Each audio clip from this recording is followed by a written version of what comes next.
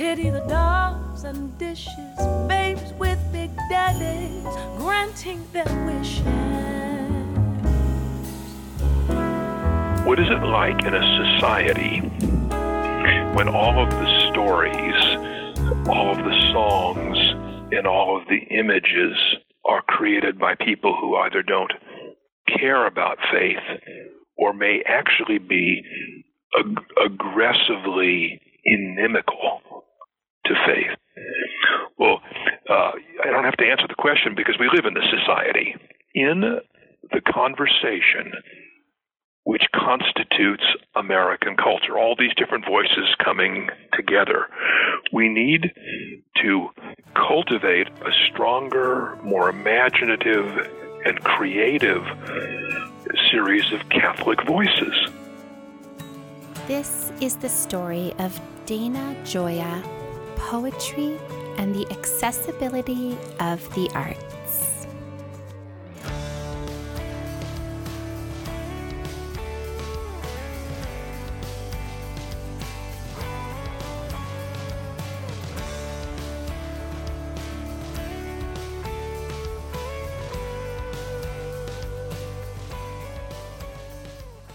Hey listeners, Jules here. So we began today's episode with an incredible piece called Pity the Beautiful. The composition was put together by composer and musician Helen Sung with vocalist Jean Baylor and based on the poetry of a tour de force in the American arts community, Dana Gioia.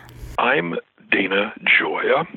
I am a poet and writer who lives in California. Dana Gioia, an award-winning poet and author, former head of the National Endowment for the Arts, and current poet laureate in the state of California.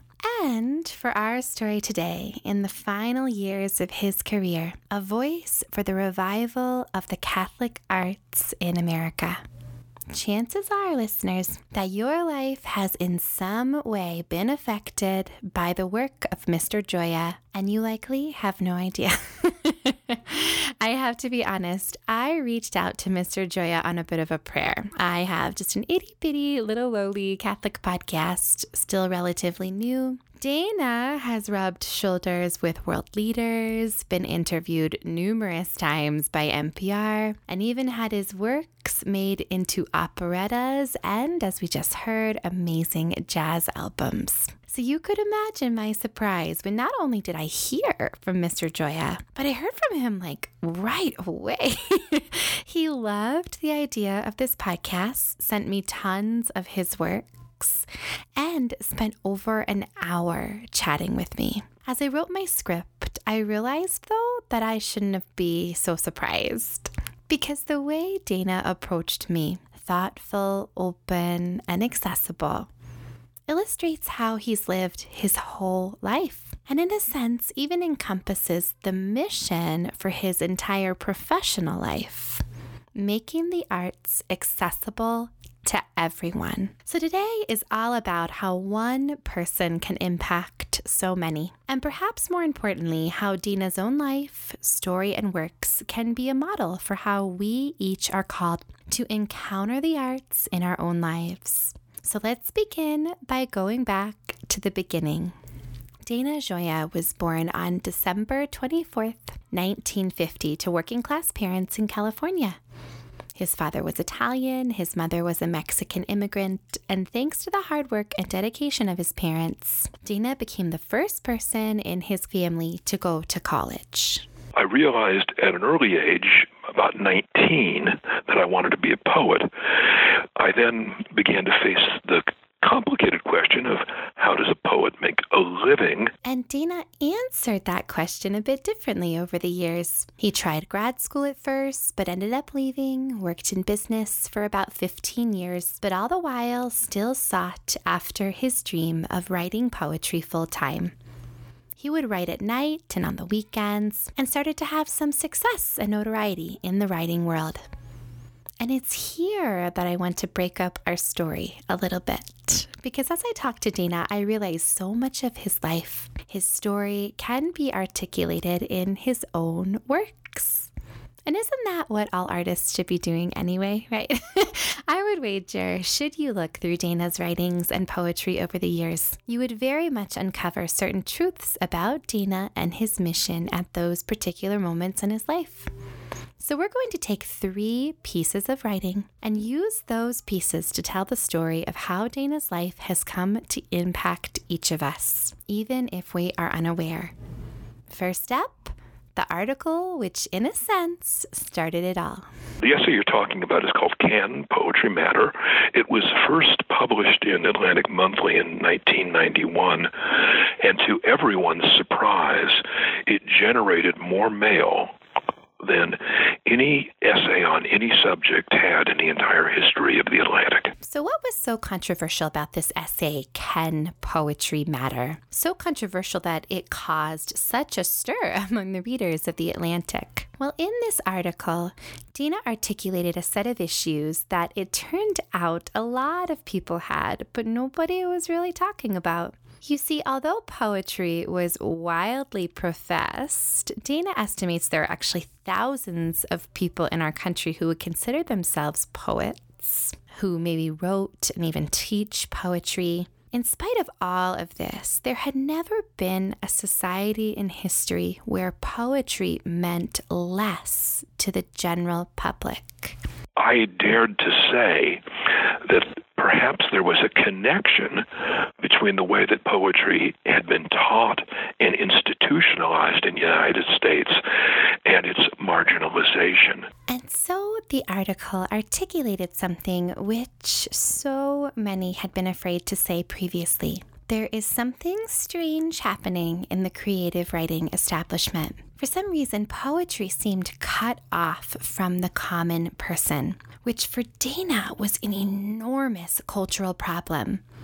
As Dana explained both to me and in the 1991 article, history is made of poets. And poets in almost all other time periods were not necessarily a part of a particular profession, but poets were seen in a wide variety of areas. Poets were teachers, but they were also craftsmen, musicians, and even priests. For Dana, because poetry had become simply segregated to those who taught in creative writing, for example, the rest of the society wasn't participating in the creative acts which poetry can offer. I have a sentence which ran something like this: it's not a bad thing for poets to become college professors. It is a bad thing when all poets are college professors. You lose the diversity of life experience and vision that I think is necessary for the vitality of an art. As Dana and I spoke about this time in his life, I found myself nodding to what he was saying. Because here's the thing, recently, especially as an adult, I have struggled with poetry. I have assumed, and perhaps there's a little bit of truth to this, that poetry wasn't really meant for me. Now, here's the thing. As a young girl, I remember loving studying poetry, memorizing poems. My parents even bought me different books of poetry. I remember I particularly loved African American poets like Langston Hughes and Eloise Greenfield. But somewhere in my own story, I slowly started to fall away from the craft. And I think a big part of that is what I've heard others in my own life say, right? It's too snobby, I've heard people say. Or that's just for people with masters in fine arts, right? I have heard so many people say that they can't get into poetry, not simply because they don't understand certain poems. I think we all recognize that there will be poetry that we just won't understand, especially in the first reading. No, rather, people didn't like poetry for the exact reasons that Dana was pointing out. It seemed too selective. They don't understand it because they believed it wasn't written for them. But everyone else agreed with me. So you were in a classic situation where a special interest group said that I was wrong, but everybody else, ranging from novelists, ambassadors, ranchers, soldiers, and journalists, agreed with me. So it created a kind of cultural split in literary opinion. And to this day, with 30-some later, I still get letters from strangers who have read this essay for the first time and thanked me for explaining to them what was going on in American culture. And the irony here, which Dana points out, is that 28 years after the original article was published, the culture has found a really interesting way of solving the problem of the exclusivity of poetry. Young poets can't get jobs. When professional poets are basically told that all they can do is work in creative writing, and as a result, there aren't that many jobs in creative writing, then poets, particularly in the US, are forced back into the general workforce. And this has created a rather remarkable plus side. When so many poets were forced into jobs outside of their field, they started having life experiences which would, as it should, shape a different kind of poetry. As these poets begin to have lives outside the university, they are now writing a very different kind of poetry, much more democratic, accessible, and diverse. Dana spoke with me very excitedly, honestly, about what he sees as the revival of poetry in the U.S. over the past decade, something which, as he points out, the media and even scholars haven't fully understood. There is a new generation of poets who are trying to engage rather than focusing their energies on getting institutional credentials in academic settings. These poets are hitting the streets, if you will, venturing into the experiences of everyday Americans, including more diverse ethnic and religious populations, and are making their craft accessible. And so with this original article, Can Poetry Matter? Back in 1991, Dana would slowly sow the seeds of change in the American poetry scene and, thank goodness, bring the craft slowly back into a more everyday existence. We'll speak more about the importance of poetry in our own lives in a little bit. But first, we have to address one other thing about this 1991 article. You see, little did Dana know, but this article would start to give Dana a platform as a formidable and influential voice in the world of American arts, and, much to his surprise, would shape the course of his life forever.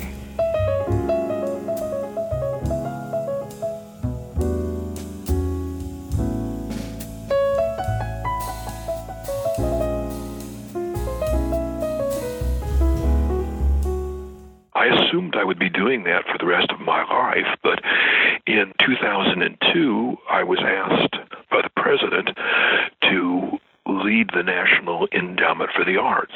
The National Endowment for the Arts, an independent agency in the federal government, which is charged with providing funding and resources for culture and art programs across the United States, from museum funding to education and to research. When Dana took over in 2002, he was immediately faced with an enormous problem. No one seemed to like the National Endowment for the Arts. Conservatives thought the agency was simply a tool for liberal elites funding art, which was often offensive and vulgar. Liberals didn't think the agency pushed the arts enough, right? And always seemed unsatisfied with the government's role. And with a largely controlled Republican Congress in 2002, it looked like Mr. Gioia was simply hired to go down with an already sinking ship. But through unbelievable discussions and forging relationships, Dana was able to convince lawmakers to keep the NEA alive, at least in order to prove its effectiveness in one area which everyone could find agreement: literacy. For several decades, literacy had declined, particularly among the youth and young adults ages 18 to 35. So Dana decided to make literacy the heart of his mission with the NEA, and he did so primarily in two programs. First, a poetry competition throughout the United States, particularly in high schools, called Poetry Out Loud. and second, through a nationwide initiative known as the Big Read. When we did the Big Read, we tried to choose a great book, and we created a program so that the community would read it together. So it would be read in the high schools, in the libraries, in book clubs.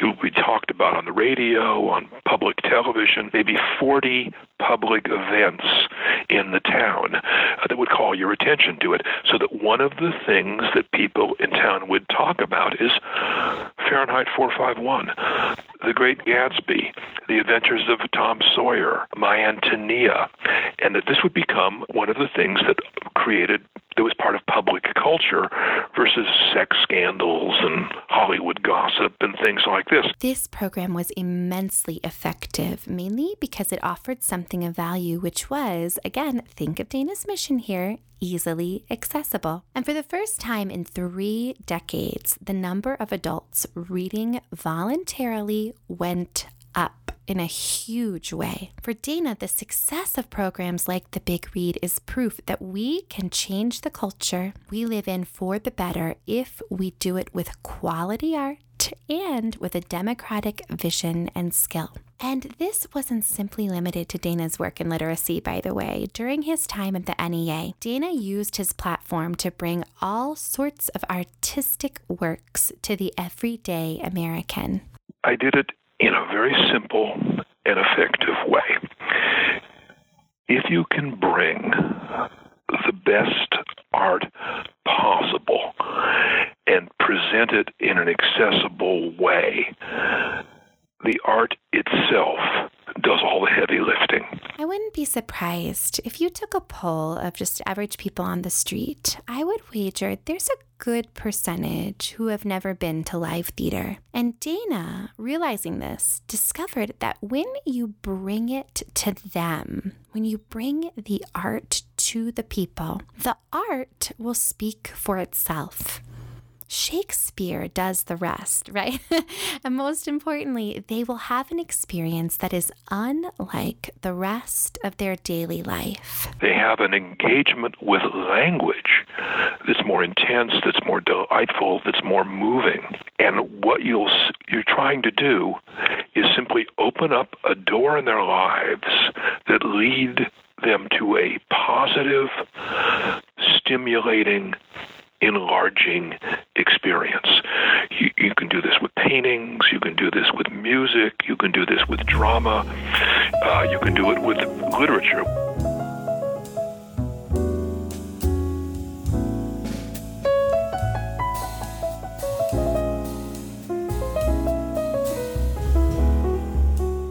Dana Gioia led the National Endowment for the Arts for 6.5 years. And after all of the difficulties and joys, he decided it was time to move on. The oddest thing about my life has been that when I'm really successful in business, in politics, in education, I always quit my job. I walk away from it because it's begun to dominate me in ways that are not productive. And so Dana and his family retired to his home state of California, where for a few years he started part-time teaching at USC and decided the final lap of his professional life would be teaching and writing. That is until public service came calling once again, when California's Governor Jerry Brown asked Dana to become the Poet Laureate for the state of California. For those of you who aren't familiar with this term, a poet laureate is the official poet of a state or country and is charged with informing the public about the benefits of reading and writing poetry. Our nation's current poet laureate is an amazing woman named Tracy K. Smith. Dana became the 10th poet laureate in California's history, and in the first days on the job, he assumed the role as any other poet laureate previously had. He began doing readings in the places you might expect in California, right? Berkeley, Los Angeles, San Francisco. But after a few readings, Dana realized something. He had spent his whole life trying to make the arts, and poetry in particular, accessible to everyone. And yet, here he was, reading his poetry to people who were, in a sense, basically already in the art scenes in these urban city centers. And then it occurred to me what my project should be.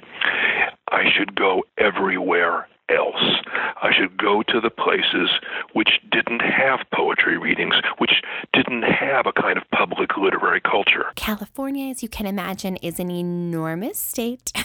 There are 58 counties. And when we think of the state, we usually think of the urban city centers because that's where a good amount of the population is condensed, right? But even though the largest county in California, Los Angeles, has 10 million people, there are some counties in rural parts of the state that are as little as a few thousand.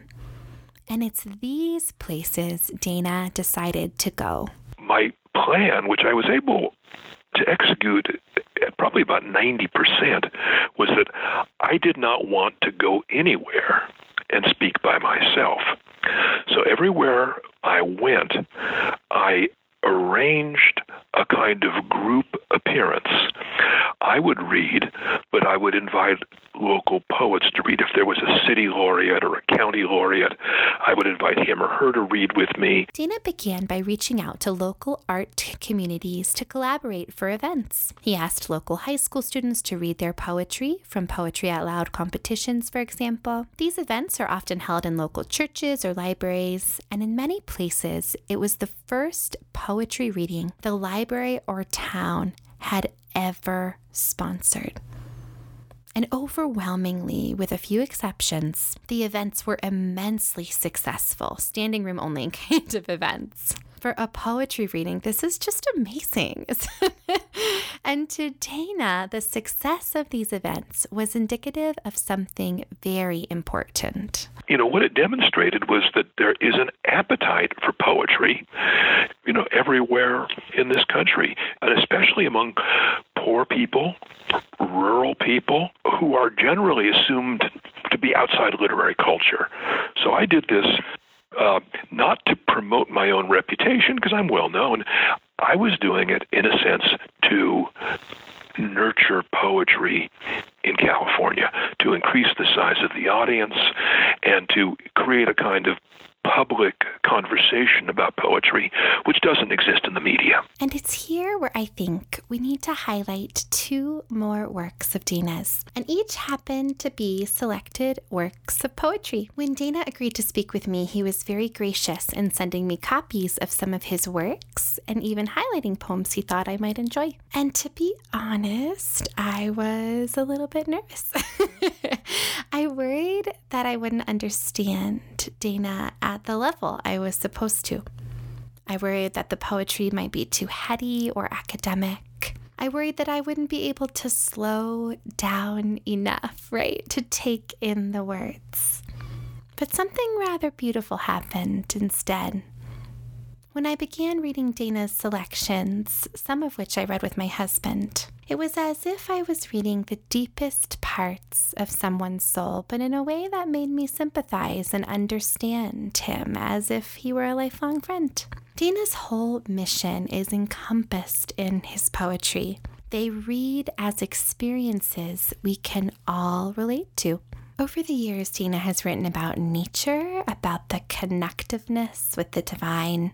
Some of his poetry speaks from the perspective of inanimate objects, even. He's written about grief, particularly the grief of losing his first son as a baby. He's written about love, too. My favorite poems are the simple, familiar ones about his marriage to his wife. They are really, really good. But here's the thing. Dana would argue there isn't anything remarkable about what he's doing.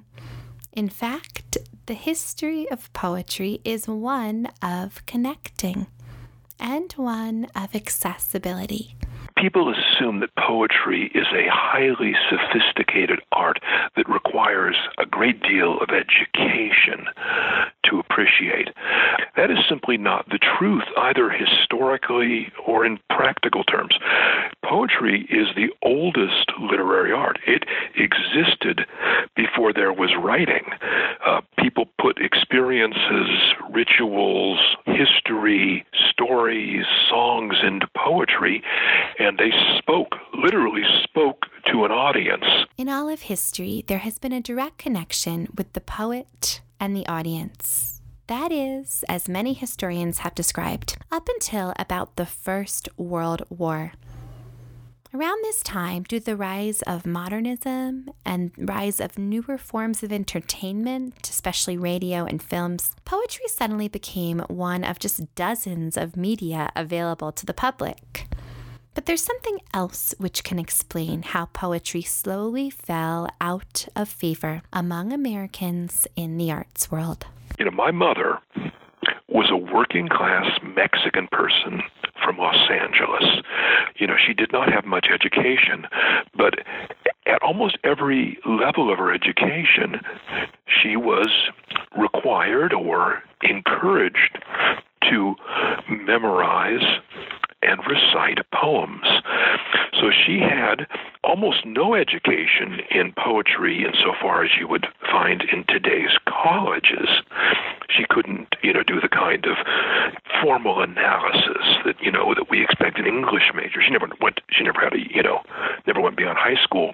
But she knew poetry by reading it, reciting it, and memorizing it. Poetry was an intricate part of Dana's mother's everyday life, and because of this, poetry for Dana always felt immediate and powerful. As a boy, Dana's mother regularly recited poetry to her son, and it provided her with a source of comfort and joy amidst life's challenges and suffering.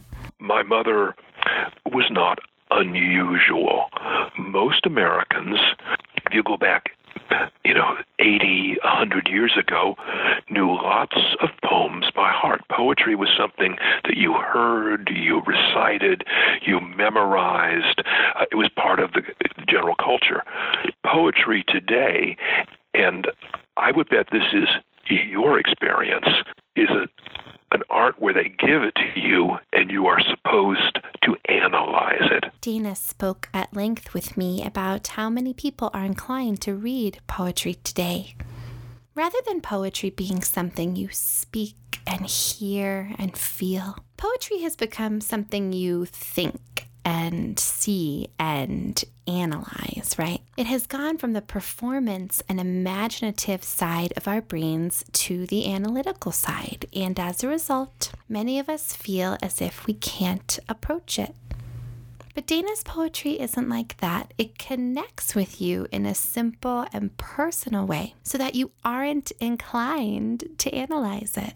Instead, you just find yourself sitting with the words. I never talk down to people, but what I think I do is to try to call forth the best version of that person, intellectually, imaginatively, even ethically. And this is most evident when Dana's poetry enters very subtly and beautifully into a deeper realm of existence.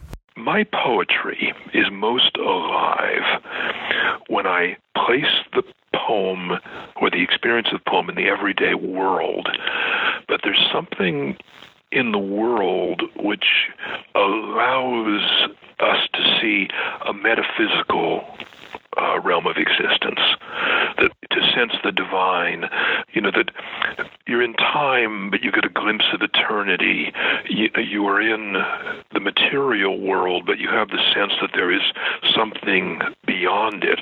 Or if you can't connect yourself to what is beyond it, you understand, in a sense, the hunger that one has for that larger sense of meaning. So I think it's time to dive into two selected works of poetry by Mr. Dana Gioia. Works which perfectly encompass, for me at least, this meeting of the supernatural and natural, of the believer and the doubter. First up, a narrative poem called Haunted. Haunted is a narrative poem I wrote. It's about 6 or 7 pages long, and it tells a love story that halfway through becomes a ghost story. Haunted tells the story of a pair of young lovers who, in a weekend away to the Berkshires, experience a strange encounter with a ghost in an old, creaking hallways of his home. The poem is told in a narrative style, a style which Dana has hoped to revive in the later years of his career. And it has even been made into an opera ballet, which is kind of cool. He was made into a ballet by a man named Paul Soleri. The story is about money and sex and destructive passion, and ultimately about being attracted to the wrong things and the wrong people. But at the very end of the story, you realize that it's been about something altogether different. The story is framed by somebody who's describing something that happened to him 40 years earlier. And it's only in the last couple of lines, when you're suddenly out of the story and you're back with the narrator in the present moment, that you realize that he is a monk. This kind of story about money and sex and passion and kind of destructive relationships is the precondition for him, in a sense, bit by bit through his following years, to shed himself of material things and to find peace and meaning in a religious life. I was fascinated by this point when I read Dana's poem. If you were to cut out the last few stanzas, the poem would read like any other story about young love, misguided and broken, and the lessons learned. But when you realize who the narrator is, when you realize the story is being told by a deeply religious man who is committed to a life of celibacy and sacrifice, then the story becomes about something entirely different. It is no longer about secular pursuits, but about a deeper meaning of what and who we are called to live for. As Dana puts it, the story becomes about centering our souls for what really matters. Echoing, as it turns out, what Dana's poetry has been about all along. But the fact is these critics are now discovering almost every poem I've written is so Catholic, that it makes me wonder, if my imagination can go anywhere else. But it's at a very deep level of my experience, and so my poetry is very sacramental, and it's about the presence of the divine everywhere in our life. Which brings me to the third piece of writing of Dana's that we will talk about today. A classic poem called Pity the Beautiful. When Dana sent me a book of his poetry called 99 Selected Poems, he highlighted a handful of poems he thought that I might enjoy. There were several I really liked, including one called Angel with the Broken Wings, among many others. But the one I kept coming back to, and the one which I found so fascinating, was Pity the Beautiful. Pity the Beautiful, to me, seems to perfectly encompass the accessibility and depth of Dana. It is accessible in its brevity. It's a little bit shorter, but it also uses modern language. Dana, I'm not kidding, uses words like hotties and pretty boys and hunks. And yet we know, as the reader, that the superficial nature of even the words themselves is meant to give us pause. We are meant to, in a sense, pity the very things the world tells us we should desire. When Dana says his poetry is sacramental, he isn't simply speaking of the way he sees God in nature or the metaphysical discussions of faith in the poem Haunted. His poetry is sacramental in the way all poetry should be. Poetry should point to the source of all goodness and beauty. Poetry should lead the reader through the journey of encounter with the divine, even in the moments of doubt and unbelief. As an addition to my Lenten spiritual practices this year, I tried each day to read a poem. The point was to challenge myself not to analyze or to speed read, which is so easy to do in this world of social media and flash media. But instead, I tried to sit and simply be with the words.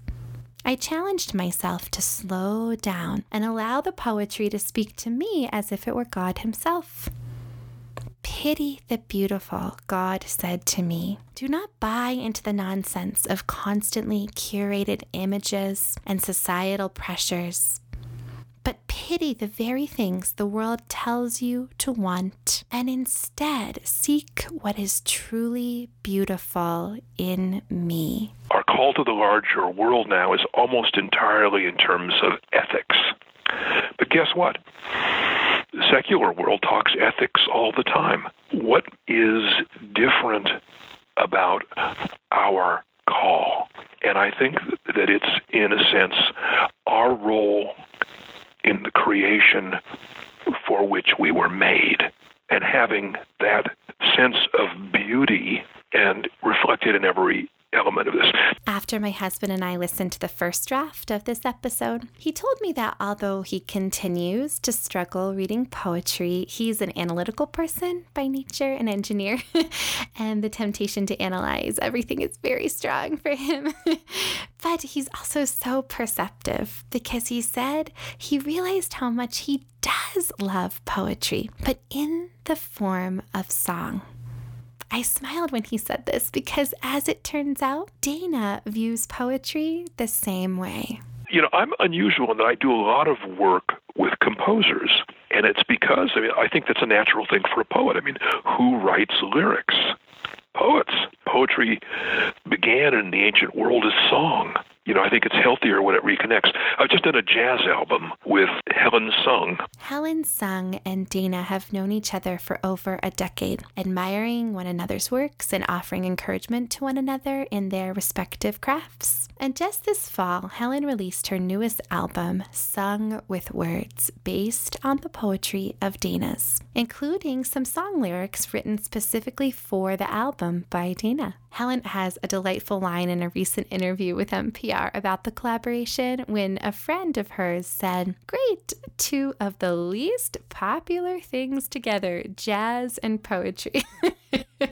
But listeners, I can't explain to you how good these songs are. It is remarkable how the compositions seem to perfectly fit with the words, as if they were meant to go together all along.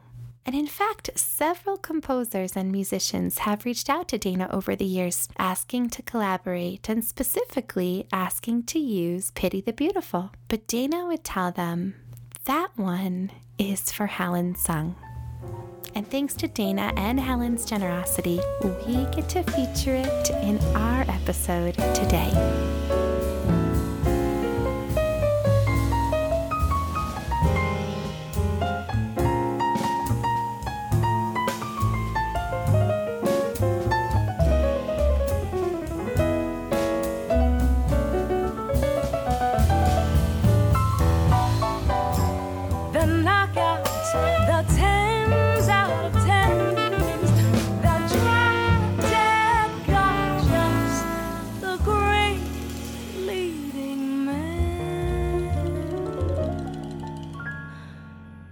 Pity the gods, no longer divine.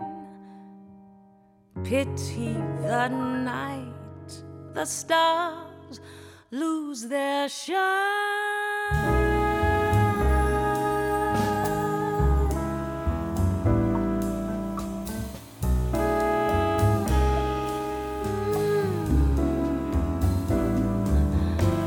Pity the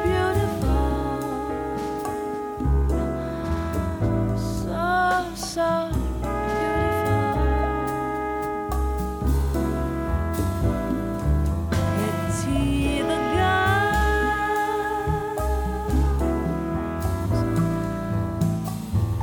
Pity them.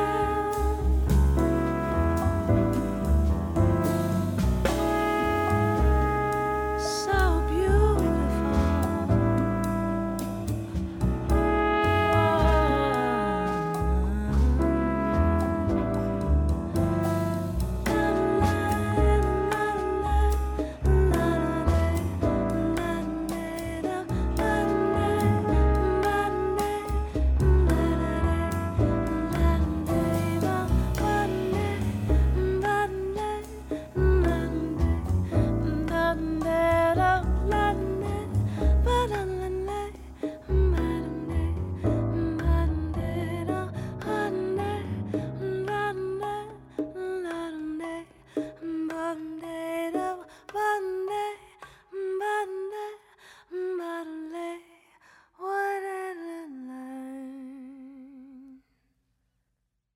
One more thing before we go, listeners. I didn't simply reach out to Dana because of his impressive resume in the secular arts world, right? I reached out to Dana because I knew him to be a man of deep faith. And so I wanted to know, what is his final professional lap?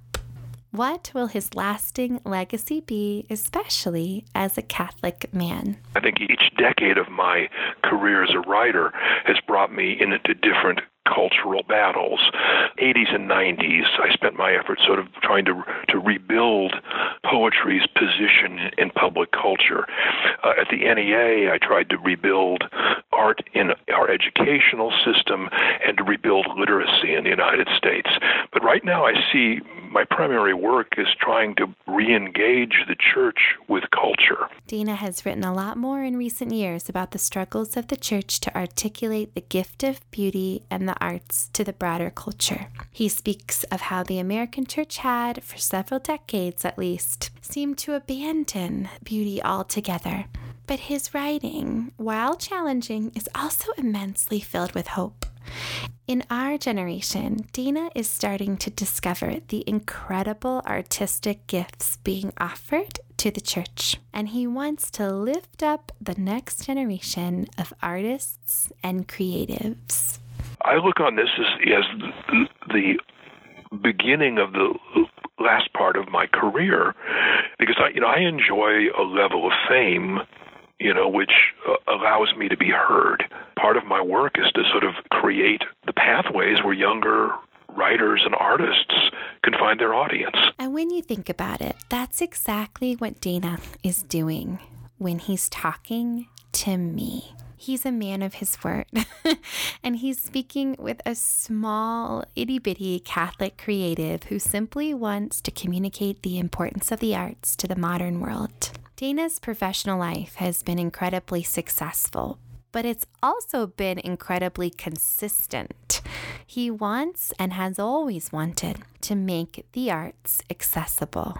What is it like in a society when all of the stories, all of the songs, and all of the images are created by people who either don't care about faith or may actually be aggressively inimical to faith?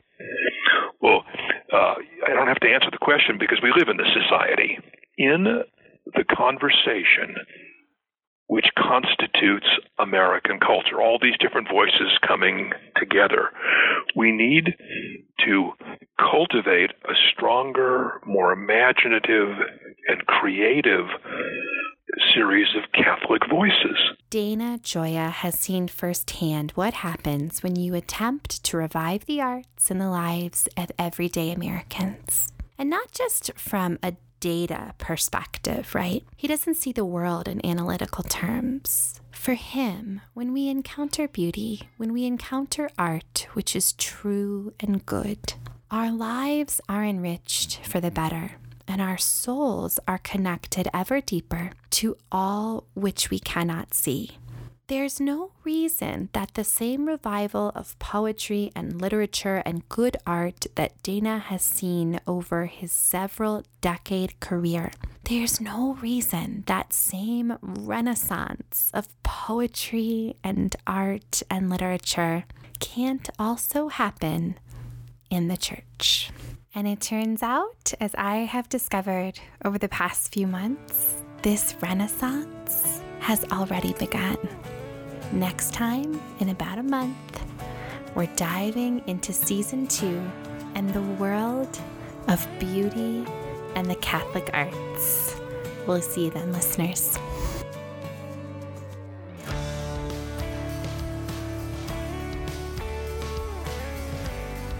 Thank you so much to Mr. Dana Gioia for letting me speak with him today about his amazing works and his absolutely amazing career in the world of the arts. Dana has a new book out with Wise Blood Books called The Catholic Writer Today and Other Essays. I highly recommend you get it. It is so fascinating. And thank you so much to Helen Sung for letting me use her work, Pity the Beautiful. You can get her album Sung with Words on iTunes or wherever you buy your music.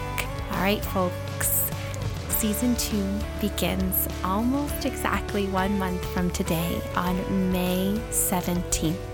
I cannot wait to slowly unveil this season to you over the next few weeks. In order to get glimpses of this season, please support us on Patreon, follow us on Instagram and Facebook, and keep an eye out for our season 2 trailer, which will launch in a few weeks. God bless you, and we hope you have a very beautiful Triduum and Easter season.